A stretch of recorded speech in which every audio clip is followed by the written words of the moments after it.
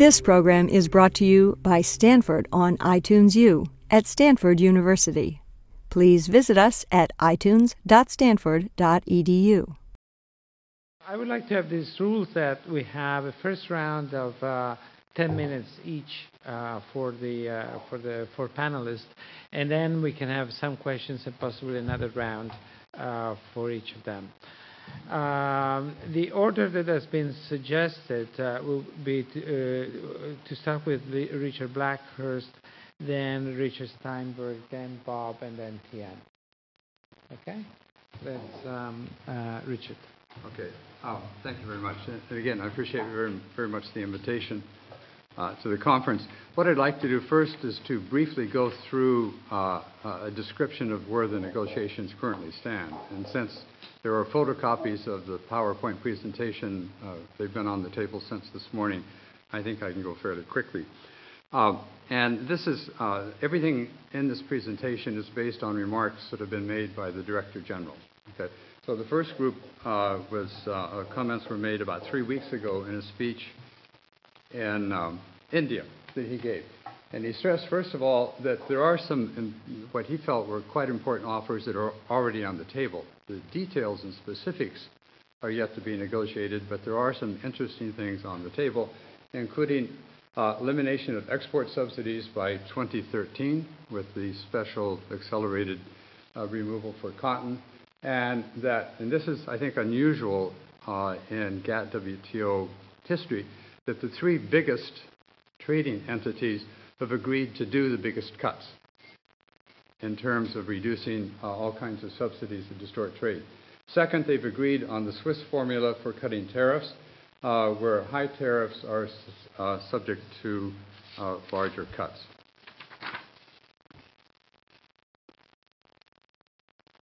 The third is that the services negotiations have gotten underway with the plurilateral exchange of request lists. I can tell you that from some of the people that I still know that are in the services division and the secretariat, they are not tremendously optimistic about this approach to doing something meaningful in the services area. And then there's the aid for trade package. And the details are left to be negotiated, but apparently the rich countries have made a commitment to provide resource transfers to help developing countries deal with supply-side constraints. Now, the focus of the negotiations today, and this is, it continues despite the postscript that's at the very end, are the three, what Lamy describes as a triangle. And for him, it's a double triangle. There are three particular issues, and there are three particular groups of countries or countries involved in each of these. One is the size of reduction of agricultural domestic subsidies. And I put domestic in bold to distinguish it from the export subsidies where the elimination has already been agreed to. And that's primarily a U.S. problem. That is a political problem for the United States to agree to substantial liberalization there. The second is the size of reduction in tariffs on agricultural products, and that's primarily a European or EU problem. And the size of reductions on industrial products, that's maybe a G20 or developing country. And these are the three where they had hoped to have the broad negotiating modalities in place by the deadline of April 30th. And then the feeling was that once those three key issues were resolved in the sense of an agreement on how to negotiate them, there would be the need to further negotiate these other areas which are being held up by the failure to deal with those three key issues that I just described. A week ago when I sent the PowerPoint presentation in, it stopped here.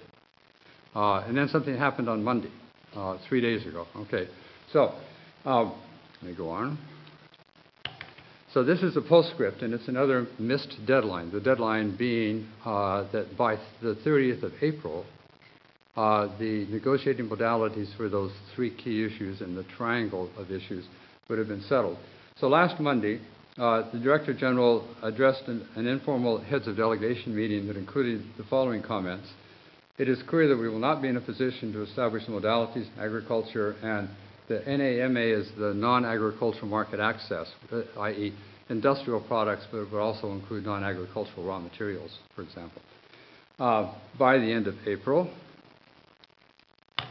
Therefore, I am not encouraging ministers to come to Geneva this week or next. You may have read that some of the ministers thought that was a good idea, and Rob Portman did not. And he's coming anyway, partly to introduce his successor as head of STR to people in Geneva. Then he mentions that now the deadline is the end of July. And the general thinking is that that is a real, honest-to-God, firm deadline, because if they can't agree on the modalities for those three key issues, that triangle of issues, by the end of July, it's almost impossible to meet the timetable for finishing the round before the U.S. negotiating authority expires in, I think it's June or July, I think, of 2007. And finally, there should be no doubt that the game is here in Geneva in the multilateral arena and not anywhere else. I assume what this refers to is the unhappiness on the part of a number of medium and smaller countries over the practice of holding mini ministerials in other cities besides Geneva, in which a small group of countries attempts to resolve the issues and then present them to the rest of the membership for endorsement. And on the 10th and 11th of March, there was a meeting in London of what's called the G6, which is Australia, Brazil, India, Japan, EU, and the US. And then in Rio, on the 31st of March and the 1st of April, there was a meeting that was just Brazil, US, EU, and LAME. And in each of those meetings, they tried to break the deadlock on that triangle of issues, and they failed in each case. But in each of those cases, there was a negative backlash, if you like, or reaction from many of the other countries in the WTO that these things were being done away from Geneva, away from the WTO, in secret. They didn't have an input, and so forth. So I think that's what he has in mind there. Can I turn this off now? Or I'm finished. Thank you. Okay. What I'd like to do very briefly, and since we're limited to 10 minutes each, and I assume I've used half of that already, touch on two things. One is, what are the prospects for success? And I think that the prospects are actually very, very small, that the Doha Round is going to achieve anything substantial. I don't think it'll break up. It's not going to be another Seattle or Cancun. But my guess is that the things that they agree to will be quite modest. They'll try to put a good face on it and so on, but that none of the major issues, in particular that triangle of key issues, is going to be resolved.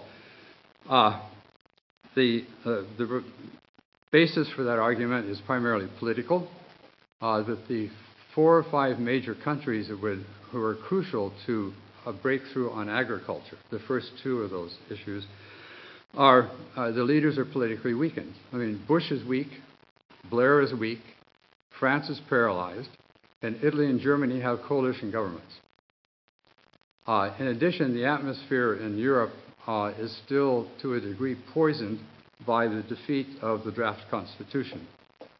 So it's just not the kind of environment in which it's easy to imagine the people who would need the political courage to move ahead, especially on agriculture for the US and the EU, or high tariffs on the part of the developing countries, to do it.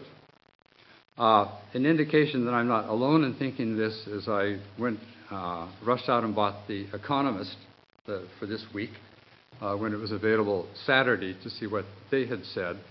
Now, they didn't know about what happened last Monday. Okay. But there was, so I looked at the table of contents, nothing on the Doha Round, nothing on the WTO. So I hunted around, and there's a 1-sentence, 2-sentence reference in an article that starts with a picture of George Bush. This talks mainly about Washington and talks about Portman's reassignment. And then in there, they say the Doha Round is virtually dead. Now, this is not from a publication that is an enemy of the WTO or antagonistic towards the WTO. They've always been really good GATT and WTO supporters. And the only thing that I could find in this week's issue of The Economist was that statement that it's virtually dead, and that's why Portman got reassigned. That's their hypothesis. Because why keep a talented person like him tied up in something that doesn't have very good prospects? Finally, what I'd like to just throw out, and I hope we have a chance to discuss this a bit more, both the current Director General, the current Director General of the WTO in the speech in India on the 6th of April said that the biggest loser from a failure of the Doha Round would be the WTO itself. And in an article, I don't think it was a letter, I think it was an article on the op-ed page of the Financial Times a few days ago, Peter Sutherland and another man who were the co-heads of a European Employers Association said the same thing. What they said, let me just read that very quickly.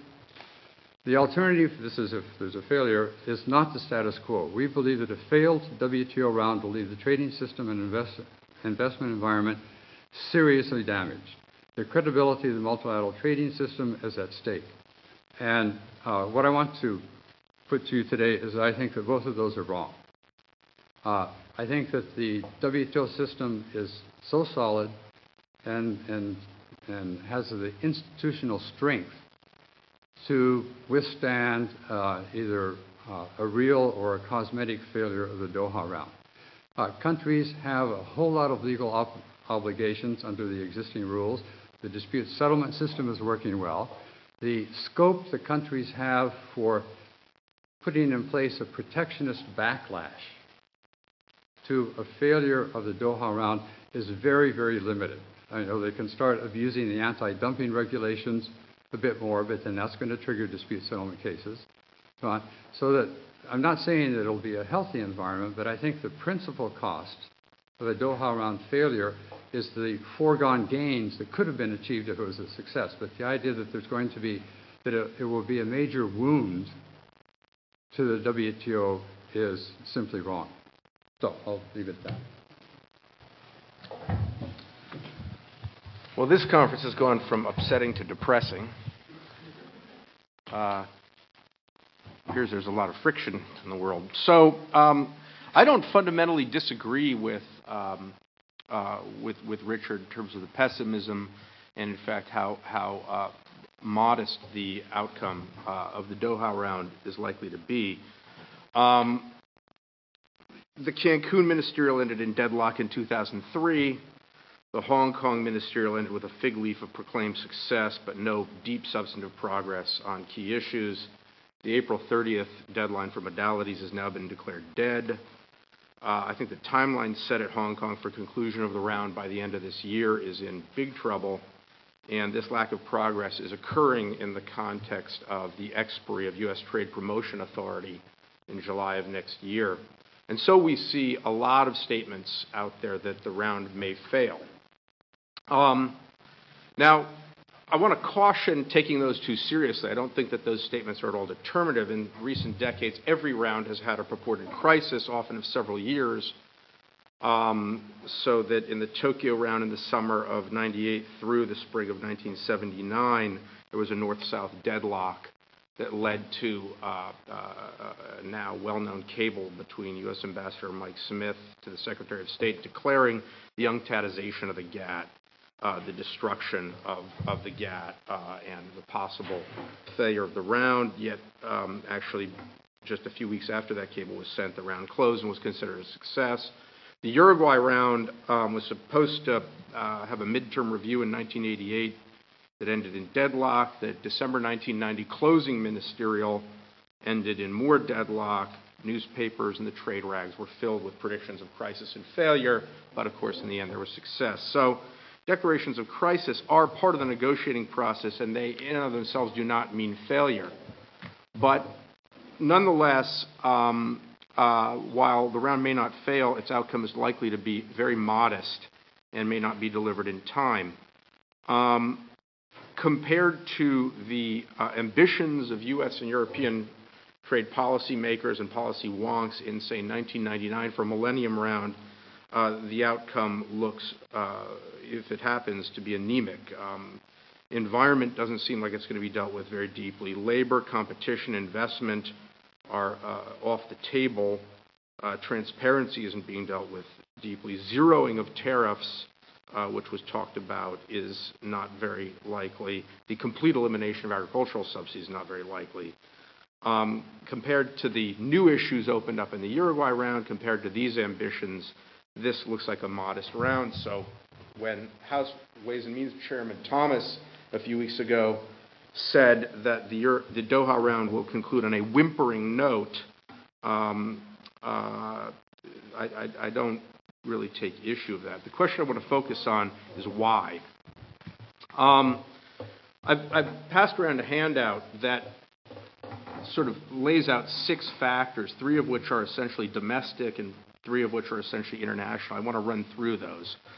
The first, and I'll run through the first 3 fairly quickly. The first is the increasing salience in advanced industrialized countries of the behind-the-border issues, which are the hardest to change. In most advanced industrialized countries, there are now significant trade constituencies that demand addressing things like services, investment, competition policy, labor, environment, and concern with culture. In referring to the EC 20 years ago, Stanley Hoffman referred to the process of trade liberalization as peeling an artichoke.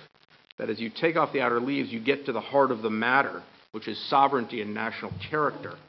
I think that applies to where we are in the WTO today. Unlike border measures, which entail factor reallocation and the like, the kinds of issues that are being demanded by substantial constituencies in the advanced industrialized countries implicate the regulatory structure and capacity of the state, the industrial structure of the economy, questions of national character, ultimately the political structure of society, factors that are very difficult to change and very hard to bargain over.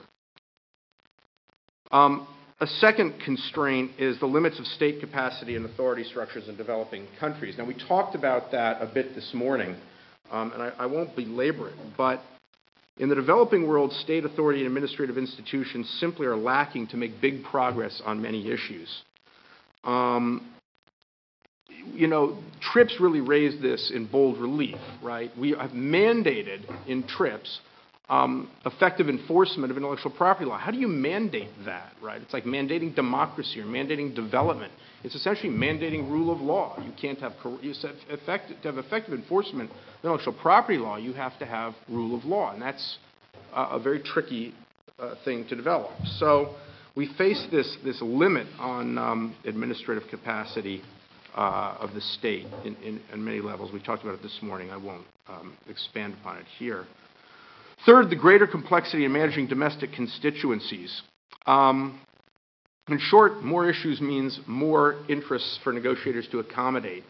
Not just the goods sectors, not just trade associations and labor unions, but environmentalists, consumer groups, intellectual property producers, service sectors, and the regulatory agencies and legislative oversight committees associated with them. And along with that, you need institutional paths to channel those interests and to intermediate them. And you need to build those. And those are in the process of being built, and in many countries have been built.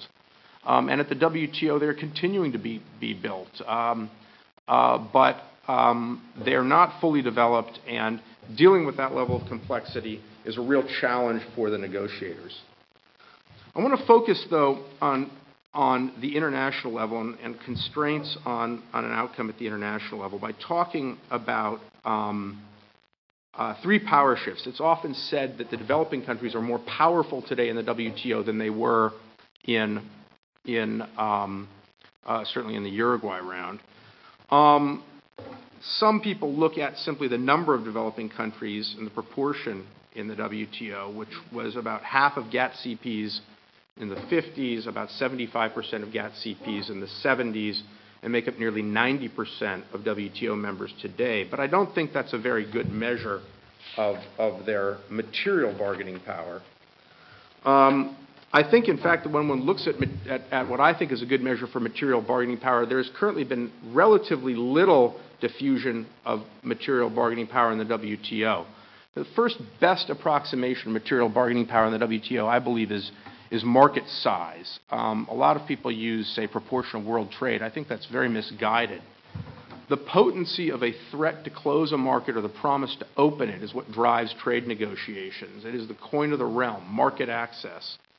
When we consider that, I did a very kludgy kind of rough figure that I've passed around that I want to just very briefly explain. This is GDP share, that is GDP by country as a percentage of WTO GDP over the last 60 years and then projected out to 2035.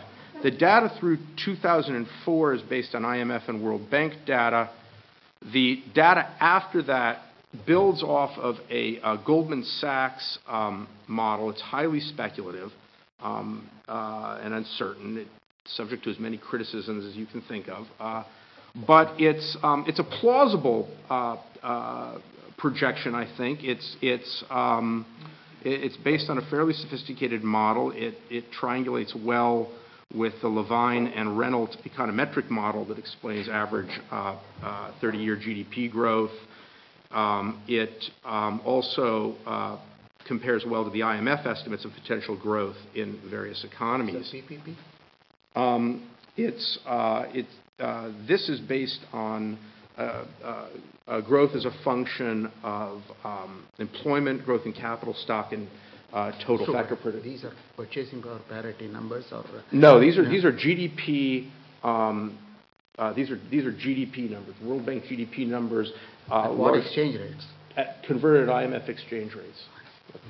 So it's rough. It's very rough, but it gives you a sense of what's been happening in terms of relative market size. And that's all I want. I'm not making a claim about how reliable this is, particularly going into the future. But the point is that if one looks at, say, 1948 to about 1970, the U.S. is clearly dominant in its bargaining power at the GATT, right? Which helps explain why it effectively wrote the GATT 1947 in consultation with Britain, which made up about another 10% of GATT GDP at the time, and was basically able to present that as a fait accompli to the other contracting parties.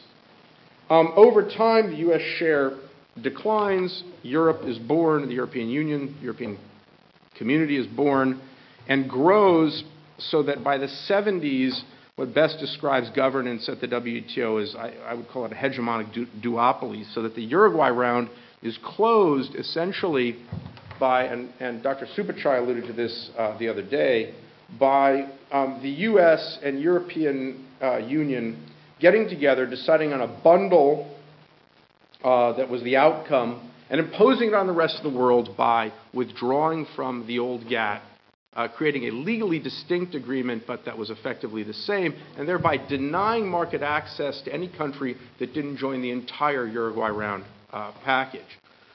We're now going into a period of diffusion of power, but if you look at the numbers here, it hasn't substantially set in. So I don't think that what's occurring here is fundamentally a shift in the material bargaining power of countries yet. I think that what we're seeing is really two shifts. The first is diminished U.S.-EU go-it-alone power. That is, it would be nearly impossible to replicate what we did at the end of the Uruguay round in terms of exiting the institution and presenting others with a fait accompli. One very important reason for that is the expansion of U.S. and EU-centered preferential trade agreements. When the U.S. withdrew in 1995, we didn't have these other MFN obligations, or these better than MFN obligations to other countries. That now constrains us, right? We're either have concluded or are concluding 20 FTAs with 24 countries, okay? And the EU faces an even bigger problem in that regard with about 3 dozen free trade agreements now and the conversion of Lomé agreements into free trade agreements. Finally, there's been another power shift, which is the linkage patterns and coalitions. It's very important to bundle, in creating an effective coalition at the WTO, to bundle across issues. The U.S. and Europe did that in the Uruguay round. They have not done that yet here. Instead, what we've seen is the developing countries that did not bundle in the Uruguay round are bundling here. The G77 and China have taken a common position on vetoing certain issues from the agenda, supporting industrial country tariff cuts, ag subsidies cuts, aid for trade and access to medicines. The Africa group has bundled. The newly acceding group of countries in the G20 has done some bundling. There has been, in short, a blowback or a backlash against, I think, the power play that is known as the single undertaking in the Uruguay round. And the developing countries are now unified enough to act as a veto player. So in conclusion, multilateralism is, I think, facing a very tough period. We have shifted from hegemony 60 years ago to hegemonic duopoly towards something like a tripolar system now, and are moving, I think, to a real multipolarity in the future. In the Uruguay round, decisions were made in the Quad. Here, we're doing things like having Brazil, the U.S., and EU, or the G6, try to come together. This structure, along with PTA proliferation and domestic constraints, is Bismarckian in its complexity and very hard to deal with. I asked provocatively in this little outline on this thing, are we nearing the end of multilateralism? I frame that provocatively. I don't think we are. There, in the future, may be a convergence of interests. As developing countries develop, their interests converge on ours.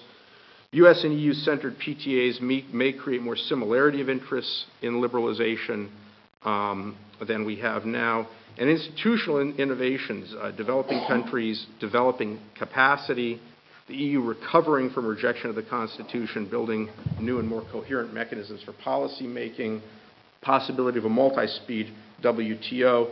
All of these, I think, make it possible that in the future we'll have make it likely that in the future we'll have multilateral progress. So in conclusion, multilateralism is not dead, but it will evolve very slowly and modestly because of these constraints. Thanks, Horacio. So my comments will be much less well-formed than those of Richard and Richard. But in fact, they're just sitting here in front of me on a couple of pieces of paper I scrapped together. But hopefully what I'll try to do is think about one issue that I think is an important aspect of the Doha Round, and just kind of develop a few ideas that maybe will be interesting for further discussion. So what I was trying to think in my own mind was how to evaluate whether Doha is delivering as much as it can to LDCs. And the way I would start thinking about that is probably how most of us would start, and that is from the view that the GATT and the WTO is effectively a bargaining forum for solving the member government problems. And so the question is, what are those problems? And in the economics literature, there are basically two that have been identified in the formal economics literature. One is a domestic commitment problem. So it's the kind of thing that we heard about a bit this morning in the keynote address in terms of Mexico. And that is a well-established formal economics literature and I think political science literature as well, that really what trade agreements are useful for is giving a external mechanism for helping you make domestic commitments. Okay, and fundamentally there's nothing about an international aspect that is actually key there. You could use domestic institutions to help you commit if you had those domestic institutions, but if they're weak, then maybe an external mechanism like a trade agreement could help. The second possibility that's been identified in the economics literature is formally that trade agreements help governments solve what is inherently an international problem, and that is a terms of trade-driven prisoner's dilemma, formally. And the idea, effectively, is that if countries are big enough to affect exporter prices abroad through their protection choices, then when they make those protection choices, they tend to depress those exporter prices, and those costs are being borne by outsiders that are not being accounted for when countries make their protection choices. So they calculate the benefits on the margin and the costs on the margin.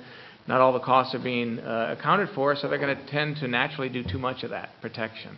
And that is true, in fact, in our economic models, our formal economic models, regardless of the underlying motives of the government. We don't need a free trade ideology. We could have political economy, all sorts of things.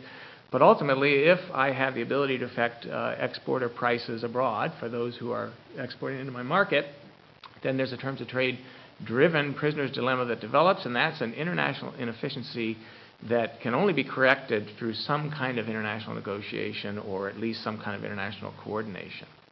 Okay, and I think I'm going to take the view here that probably most of what the GATT and now the WTO is about is solving a terms of trade-driven prisoner's dilemma. And one way to think of that, just concretely in terms of the Doha Round, is if it really were mostly, if our negotiations were mostly about trying to help ourselves make commitments to our own private sectors, and in particular, if that's what the LDCs were hoping to get out of the Doha Round, then they would really be focusing on how can we offer up commitments that will be formally put into the WTO, and we're not really worried too much about what Europe and the U.S. are doing, because it's not about market access. It's really about helping us tie our hands. Okay, and that's pretty far away from what the negotiations seem to be. So at least at just that level alone, it's suggestive that really what's going on is some type of attempt to do what has traditionally been done, I think, in the GATT, and that is solve an international problem as opposed to a commitment problem. Okay, that doesn't say that the GATT obligations don't solve commitment problems too. There's some empirical work. There's lots of anecdotes that suggest that they can have that impact, but I think the primary focus is probably this terms of trade-driven prisoner's dilemma. Okay, so then my question becomes, if I take that route, how can Doha help governments solve the international inefficiencies that most hurt LDCs? Okay, so that's what I want to think about in my brief comments.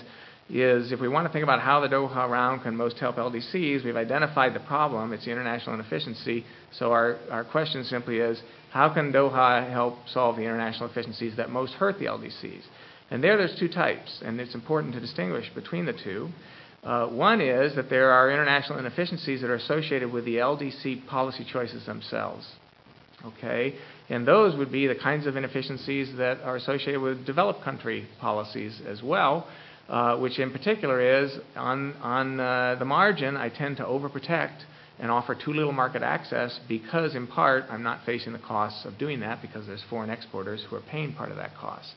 So the international inefficiencies there are associated with my own policy choices, and that will tend to be true if I have enough size in the markets that I'm operating in to actually affect exporter prices.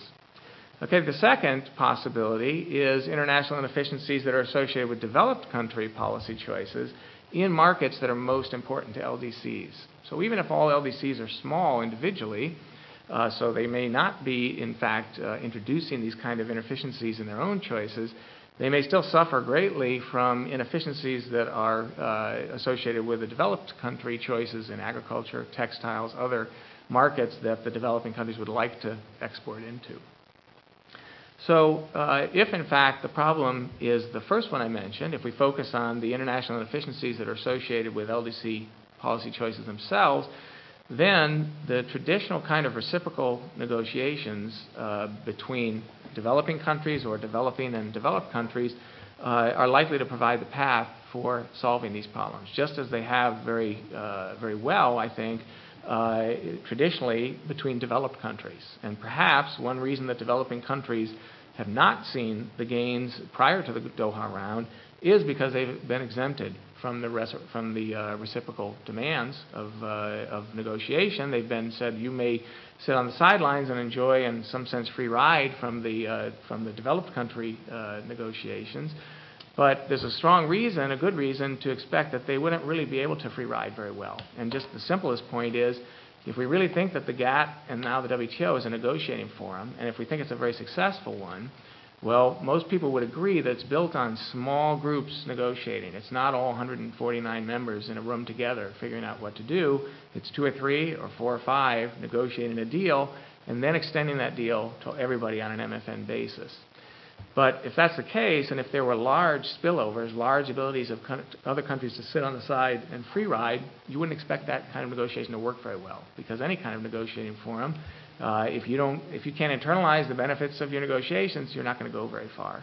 So just on that basis alone, it's suggestive that if we thought that telling some countries like LDCs that they could sit on the sidelines and they'd get a lot out of the negotiations of the developed countries, if that were really true, the GATT wouldn't have worked well.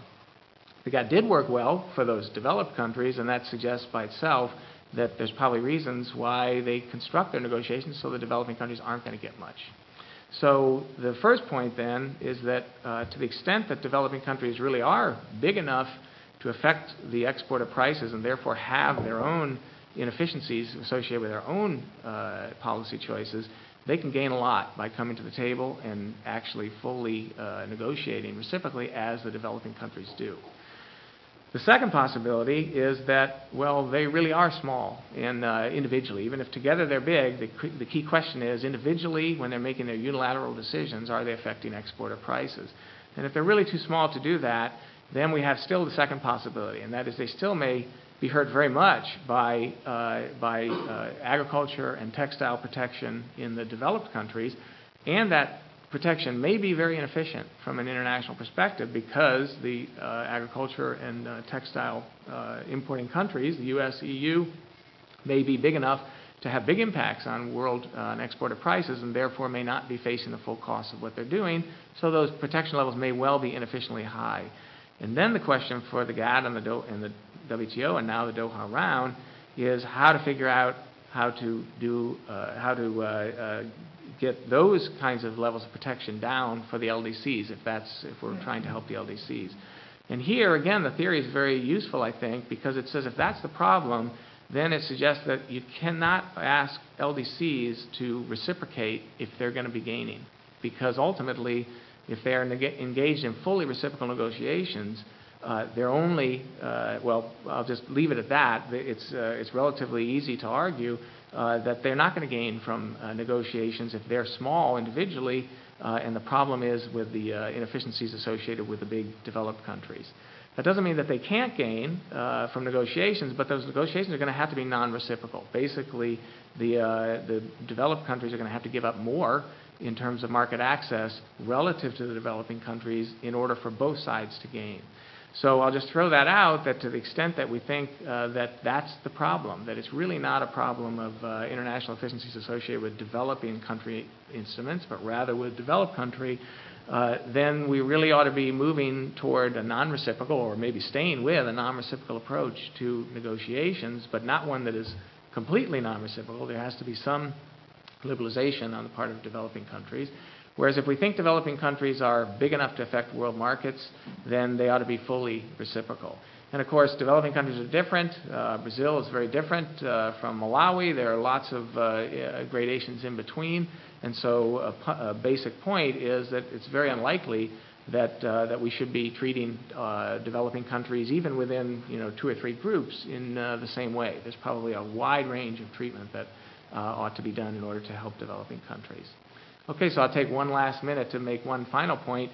If in fact, and I'll just throw this out, if in fact most developing countries are small, and so we're suggesting in that case that in fact the inefficiencies aren't associated with their own policy choices, so that's not really what the trade agreements are, trade negotiations are about, then that logic about basically not focusing on making them commit with their own border measures actually can be extended into their own internal measures.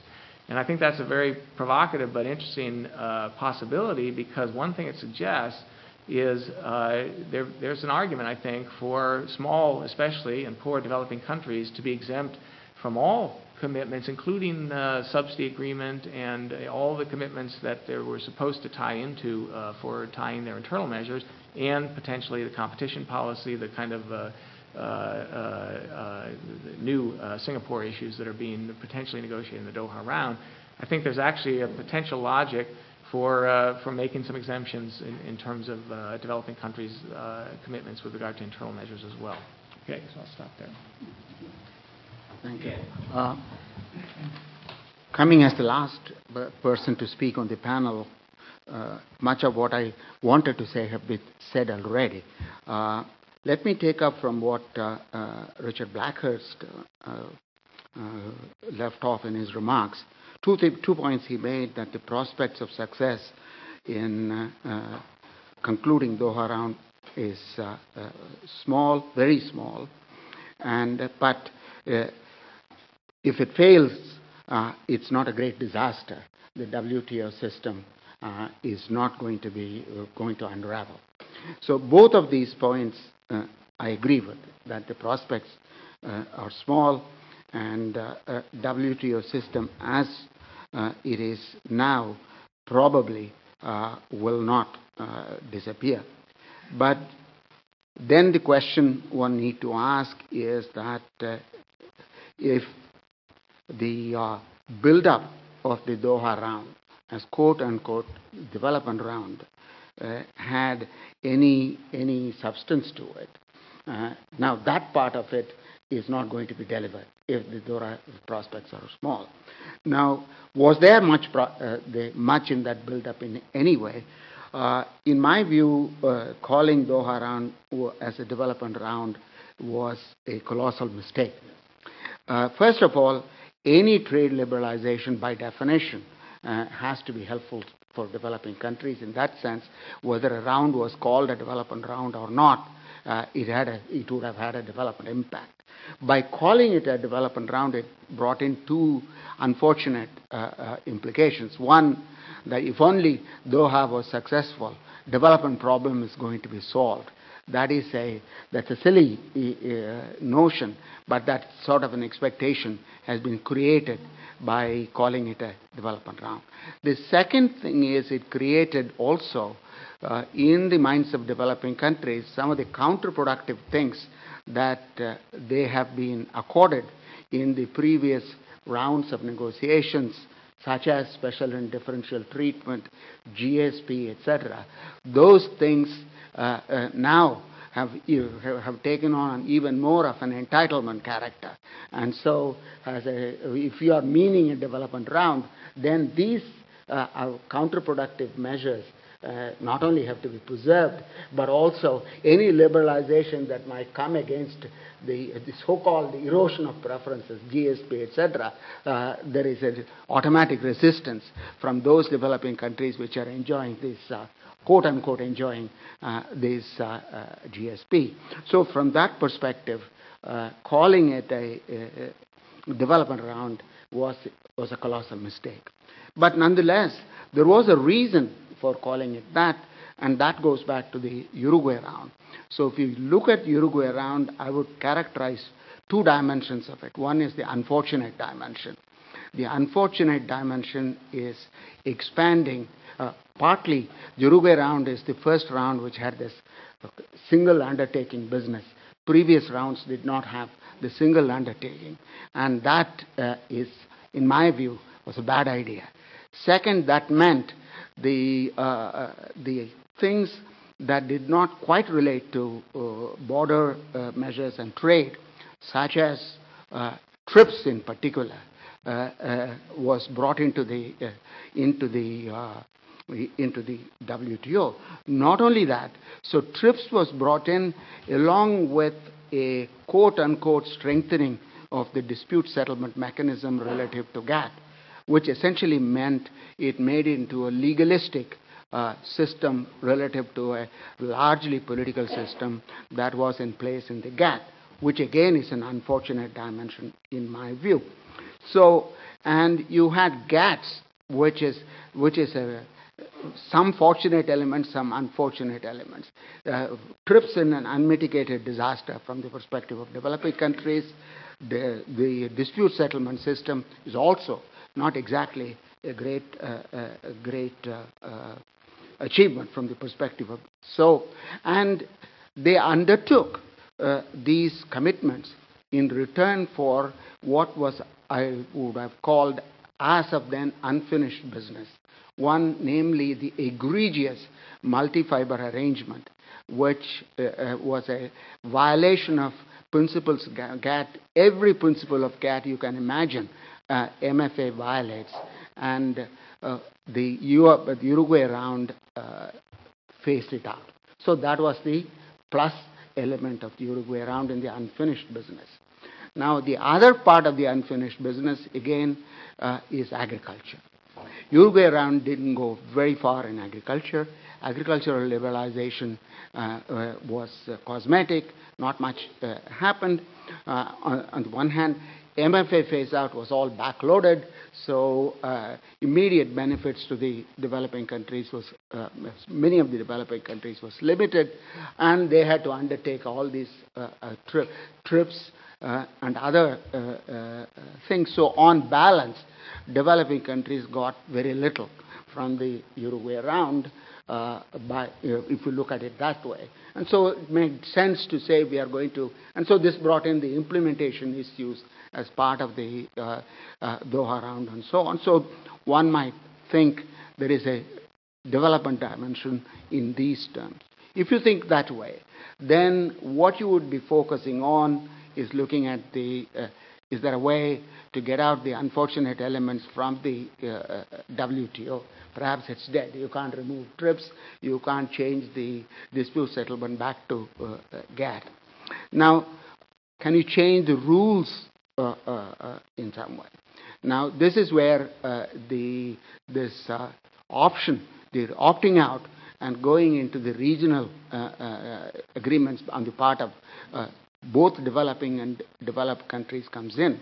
If you look at the WTO rules system, there is a committee on regional agreements now to presumably look at the conformity of any proposed regional preferential trade agreement with Article 24 of GATT. Now, right from day one, this particular system, even the GATT days, has not delivered. It has not yet pronounced the conformity of European common market with the GATT rules. So that idiocy of Article 24 and pretending that we are going to pronounce on the conformity of regional trade agreement, that continues. So if we want to reform the rule system, now I have proposed a number of times before a simple rule. Anybody can agree on any kind of preferential trade agreement, but with a sunset clause. Within 5 years, any preferences should be automatically extended on an MFN basis to every member of the WTO. So this could at least slow down the movement for regional trade agreements, if not preferential trade agreement, if not kill them. The second thing, unfortunate thing, is developing countries, if they don't participate effectively in the multilateral process and they're forced into in the bilateral or regional process, they are going to lose much more in the regional processes than they would in the multilateral process if it grows slowly. For example, already the U.S. has pushed TRIPS Plus in many of its regional trade agreements. Second, labor standards, which the developing countries have successfully kept out of the WTO, have crept in as part of a central part of the agreement. Unlike NAFTA, which was a side agreement, labor issues, in the U.S.-Jordan, the free trade agreement, the labor standard is part of the central part of the agreement. So the developing countries will willy-nilly end up giving up much more that is not in their interest in a regional process than they would be in the multilateral process. And so there again, so this seems to me the reform of the rules and getting rid of anti-dumping once and for all from the GATT system would be a good thing, because it has no economic rationale whatever, and it is the preferred means of protection for any protectionist anywhere. The largest user now is India in the WTO system. It's not only developing countries in the anti-dumping. So rules reform would be better. Then also negotiation. This notion of you agree on the framework and then go on modalities and then go on a commitment. This drags on. But if we were to think the other way, this is where we want to end up with in terms of liberalization in various sectors, and what is the path from here to there, rather than these complex processes. And we all know this formula thing is also not very meaningful. John Wally did a paper long ago looking at the formula proposed by the U.S. That doesn't maximize U.S. welfare. The formulas proposed by EU didn't maximize EU welfare. It had no rationale or logic in any way. So you are negotiating about modalities whose effect you don't know ultimately. And so this kind of a negotiating process is silly. And if we can move that in some way to a better means, that would be good. Now, finally, let me conclude with a remark. But I disagree with Richard Steinberg on his recapitulation of the GATT history. If you go back, U.S. took the initiative, certainly, but the first 23 CPs of GATT, 11 of them were developing countries. And if you go to the Havana Conference, which passed the ITO the charter, that again, a large number of developing countries participated and agreed on the ITO charter. It is U.S. that didn't ratify ITO charter, not the developing countries. And so to say that the hegemon got the agreement and imposed it on others in the early part of the GATT history, that wouldn't be correct. What is correct, in my view, is the developing countries abandoned GATT and participating in GATT and moved on to rabble-rousing at UNCTAD from 1964 on. So that is a major thing, and they came back only in 1979 Tokyo Round to participate in any significant way. So what for developing countries the good thing is to push the multilateral process by willing to undertake the negotiations on reciprocal basis. And Bob Steiger's remarks, that's his last sentence I'm going to use, this to say, I would put the addressing differential capacities of developing countries, etc. I would address it not by having different rules for developed and developing countries or different processes for developing and developed countries, but in terms of time frame. So agree on common rules. Let's say all manufactured trade is going to be free. Suppose we agree, that's the end point we reach. If the developed countries, you give a 5-year time horizon to reach it, some developing countries may be given 10-year time horizon, and other developing countries may be given a 15-year time horizon. But agree once and for all that this is the end point we want to be. So rules and commitments you agree on. Time frame, there may be a limit, flexibility to take account of the developing country differences. But if you give in terms of rules, different rules for different members, that'll kill the system. Thank you. Thanks very much.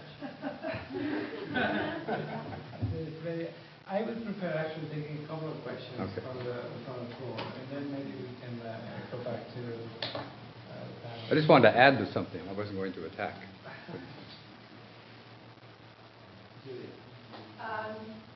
So much. Okay. Tian, I just want to make an observation. It's sort of interesting. You know, in the history of the GATT, you're probably right that it was politicians who did the first iteration, and the second iteration was lawyers. But I'm a little nervous if the third iteration is economists, because I'm not sure that economists, thinking about the end state is going to get us there, because because I think everyone had the problems are really complex, and I'm not sure moving to the end state is how we're going to get there. But let me just make a couple of comments about things that I agree on and things that I'm not so sure about.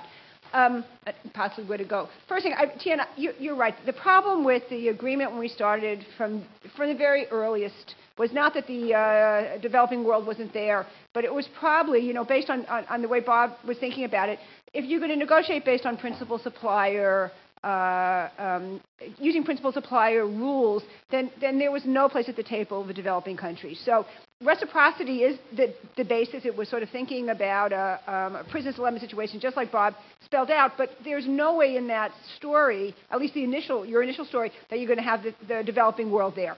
So consciously or not, they had no interest in being there. I don't know if the ITO had actually existed, whether they'd be in better shape maybe, but whatever.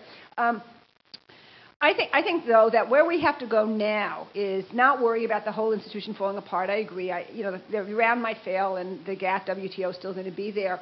But thinking about remediation, like we had an idea yesterday that when Subhatai was here that we talked about at lunch that I think little things like this we can think about. So the developing world has no market power. And again, this follows your notion that they're not going to be able to set the world prices for very many commodities. They're in this kind of residual category. And they can't even use the rules we have now because the notion of retaliation, hurts them worse than it hurts the country that needs to be retaliated against. They have no market power. Why can't we take retaliation, sell retaliation rights? So if a country has the ability to retaliate, why can't they give it away to someone else who could actually, it becomes a good, the way you don't want to auction it, you could actually sell it, like a pollution right, and let someone else then retaliate.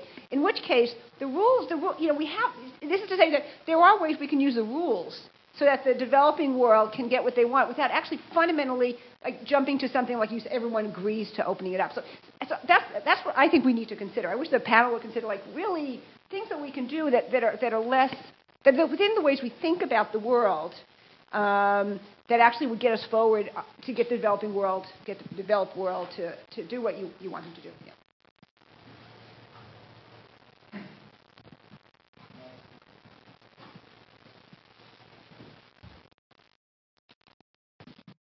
I have two quick remarks and questions to the speakers. Whoever wants can pick them up. The first is mostly related to this question whether developing countries do or do not have market power.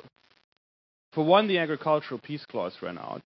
That means the WTO would now be a forum for developing countries to slap the developed countries in the face for what they're abusing their powers for. It's not happened much. I think it ran out end of 2003, but I might be wrong on the date. So what holds the developing countries back from jointly exercising their market power, their negotiation power in this part? Then, so that would say that there's a distinction between market power and negotiation power we might want to make. And the other issue is they might actually indeed have market power. If you hear all the talk about why oil prices rise, part of it is China's demand. If you ask why do the minerals for the first time and other raw materials increase in price, for the last 3 or 4 years that's been true, China is being named and other developing countries too. So maybe the developing world should ask itself how to get aligned with China. I know they have very different interests from, say, India and Brazil. But there is, I think, a lot of leeway for developing countries to rethink their position. And I'm not sure we should upfront assume they have no market power.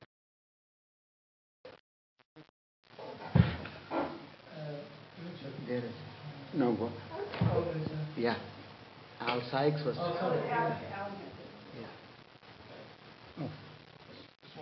Just want to put in a brief, kind word for TRIPS, and it's not that TRIPS on its own merits is particularly appealing, but I mean everyone is worried about trying to get to an agreement that gives things to the developing world. It's not clear that the developed world is willing to do that as a donation. So the developing world needs to be able to give something as a quid pro quo, probably, in order to get a deal that is beneficial to the developing world, however you see the benefits flowing. And TRIPS was that thing in the last round.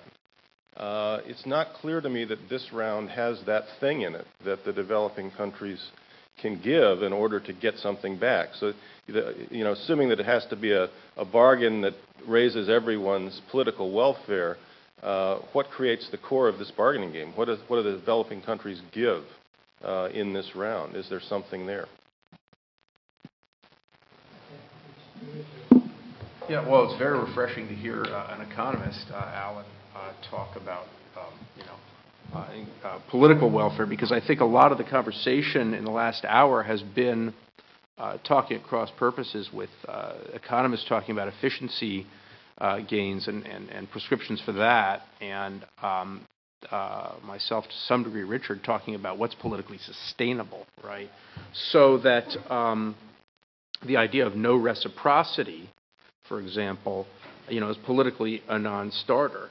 the idea of the end of anti-dumping or the sunsetting of PTAs or not adding the so-called non-trade issues to the round, political non-starter. I mean, there's got to be, the United States has to get something and Europe has to get something out of this round, which is why I actually agree with Tien on the problem with the setup of the round and think of it as a development round and taking off the agenda all sorts of issues that could have been a source of perceived gain in Washington and in Brussels. I don't want to react to 2 points. Tien's point about I never said the developing countries weren't there. Right? They were there. Formally, they were there.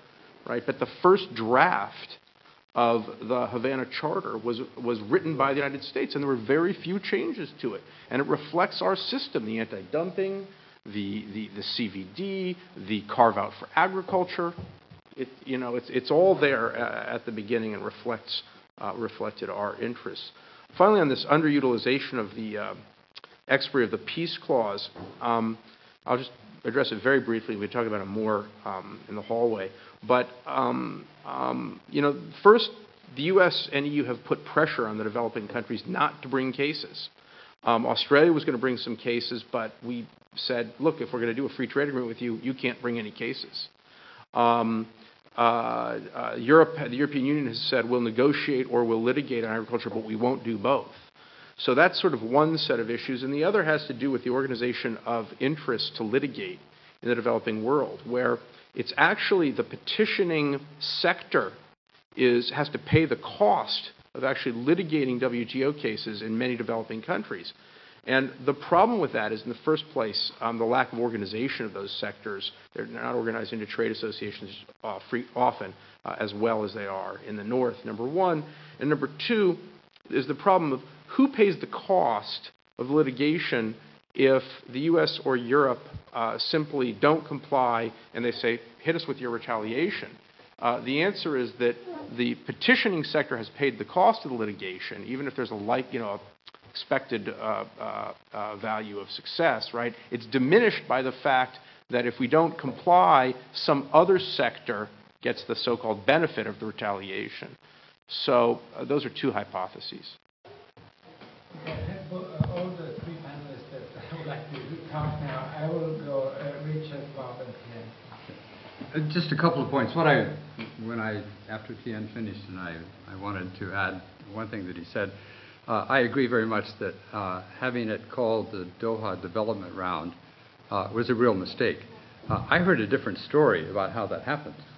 I heard that at the final, or near the final stages in Doha, that Mike Moore threw that additional word into the title without discussing it with anyone. It happened that way.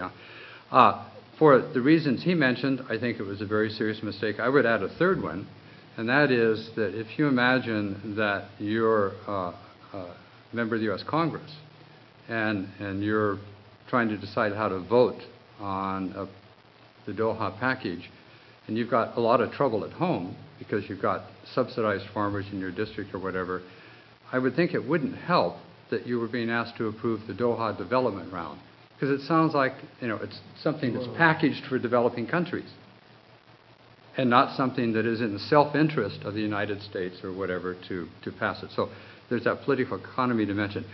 It's part of the more general problem that a lot of people in the world outside the trade community, and I think, and here we're mostly the trade community, a lot of people in the world outside the trade community don't like to accept the fact that the WTO is a trade institution, full stop.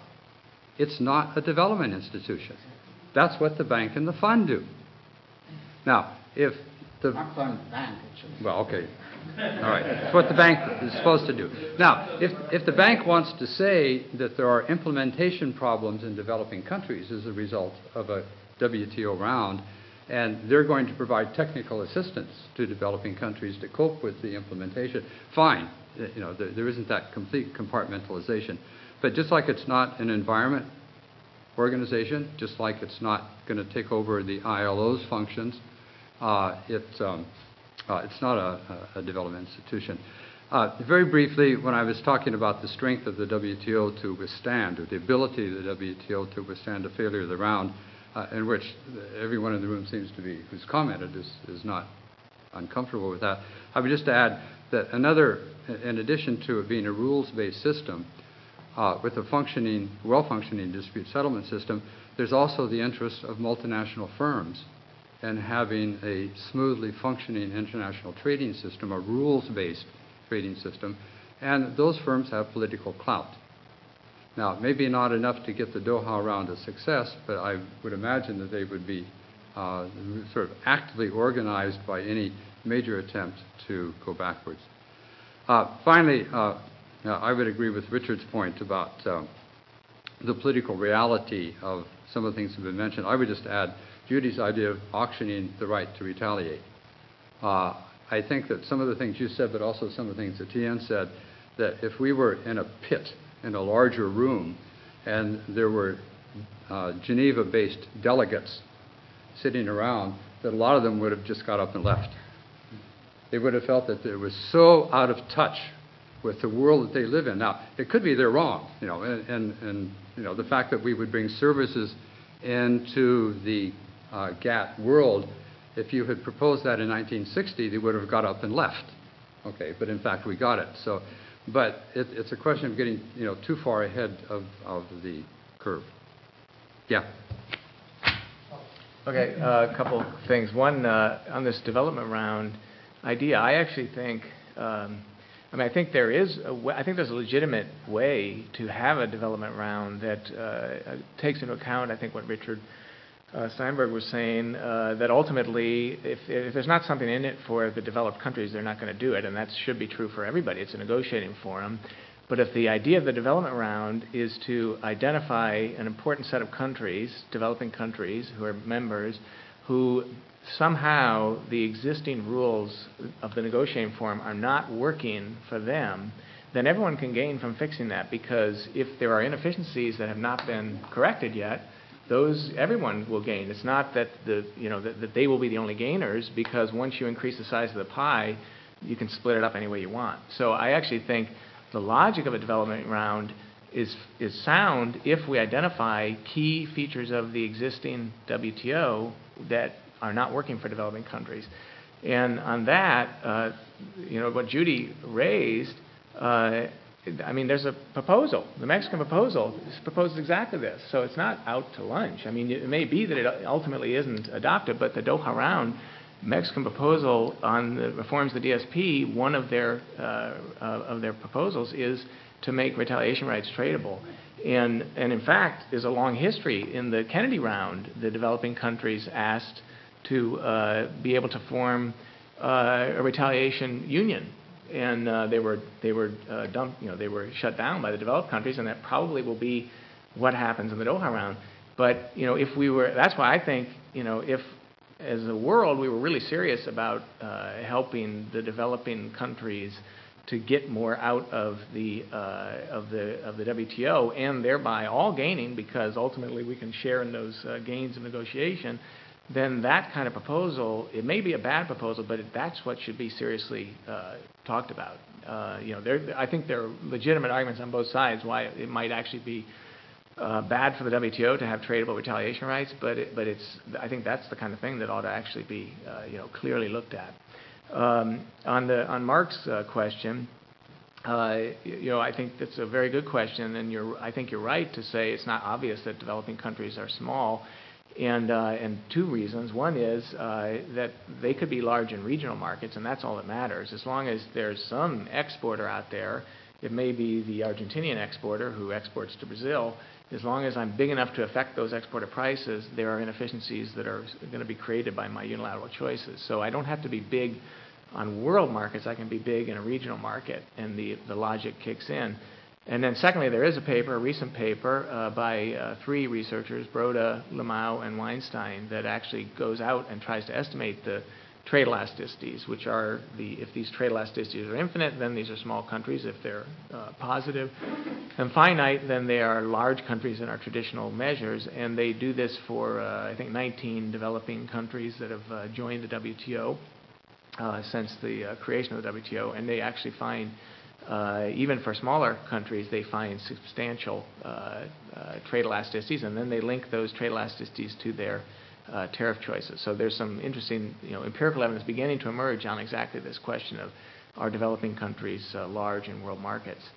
And then two other quick things. One that Tien mentioned about anti-dumping, and I think that's an interesting one. And what, for me, I think anti-dumping is a good example of why the GATT and WTO view of reciprocity is such a powerful tool for handling difficulties, because of all the, I think it's true, of all the actions that a country can take legally in the WTO and in GATT before it, anti-dumping and countervailing duty is the one action that is unilateral.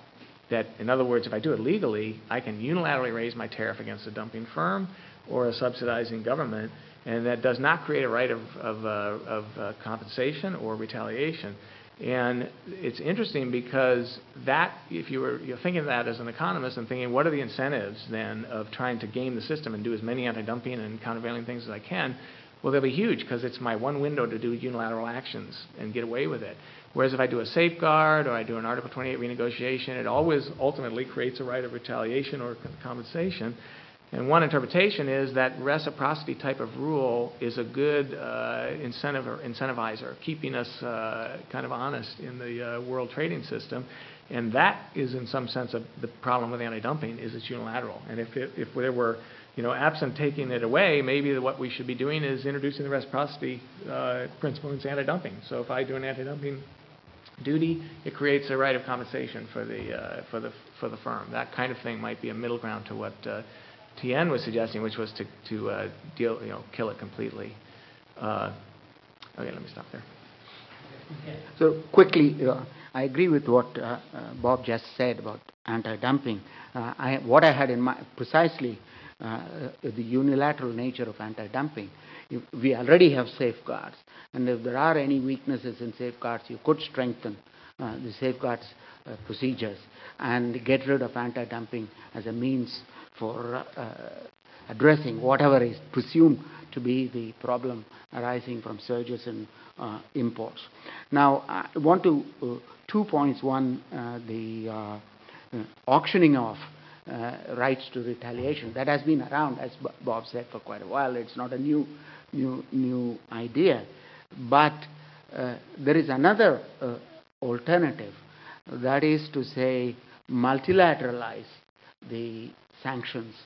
And there is a proposal, I think, not you, I think Petros has made, and all that. You create an office of public prosecutor, so to speak, within the WTO. And so not wait for an individual country to bring a complaint against a violation. So the prosecutor can identify whether violations of the GATT rules have taken place and bring out a case before dispute settlement. And along with that, if you have a multilateralizing the sanction punishment, it's not only the affected country, but the whole body, since it is a violation of rules, will engage in collective action against the violator. That may be that's another strengthening of the dispute settlement system. If you want to retain the present one, that's where I would go. And lastly, my point about going back to the history of GATT is not simply not to deny that the draft came from the United States, or United States had a large influence. But the point is, unfortunately, if you read the positions of developing countries, take India, for example, what India said in the negotiations in 1947 or in the 1948 Havana meetings, and what India has been saying all along until the Uruguay round, you would find the same thing being said by India. So there's no change in any the perception of, and that is the unfortunate thing. The one thing that changed, you know very well, in the Uruguay round, You had G10, which had Brazil and India, G40 and so on and so forth. The G10 eventually collapsed. Brazil folded, and then the last minute India folded about a few hours before the conclusion of the round. This time it is different. Why? Two things. One, China is part of the G20.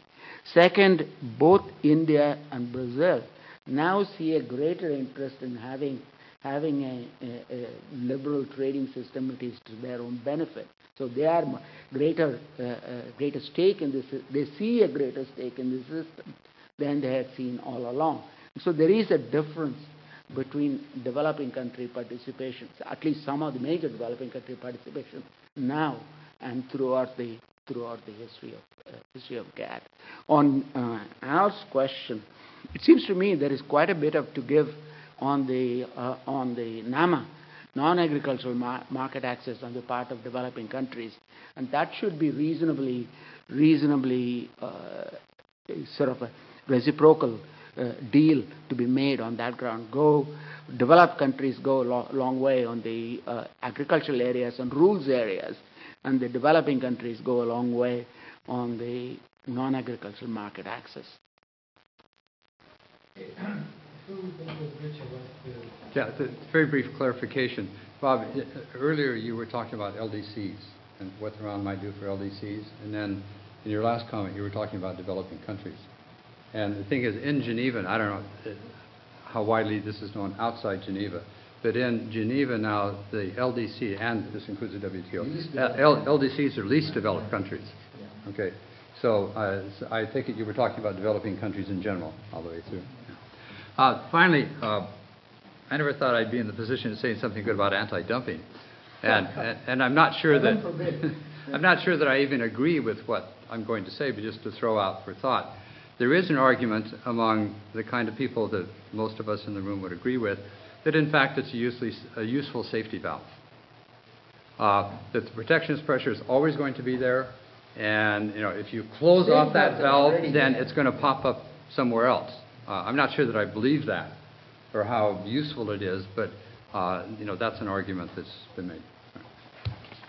Okay, I think we can conclude here and go to lunch.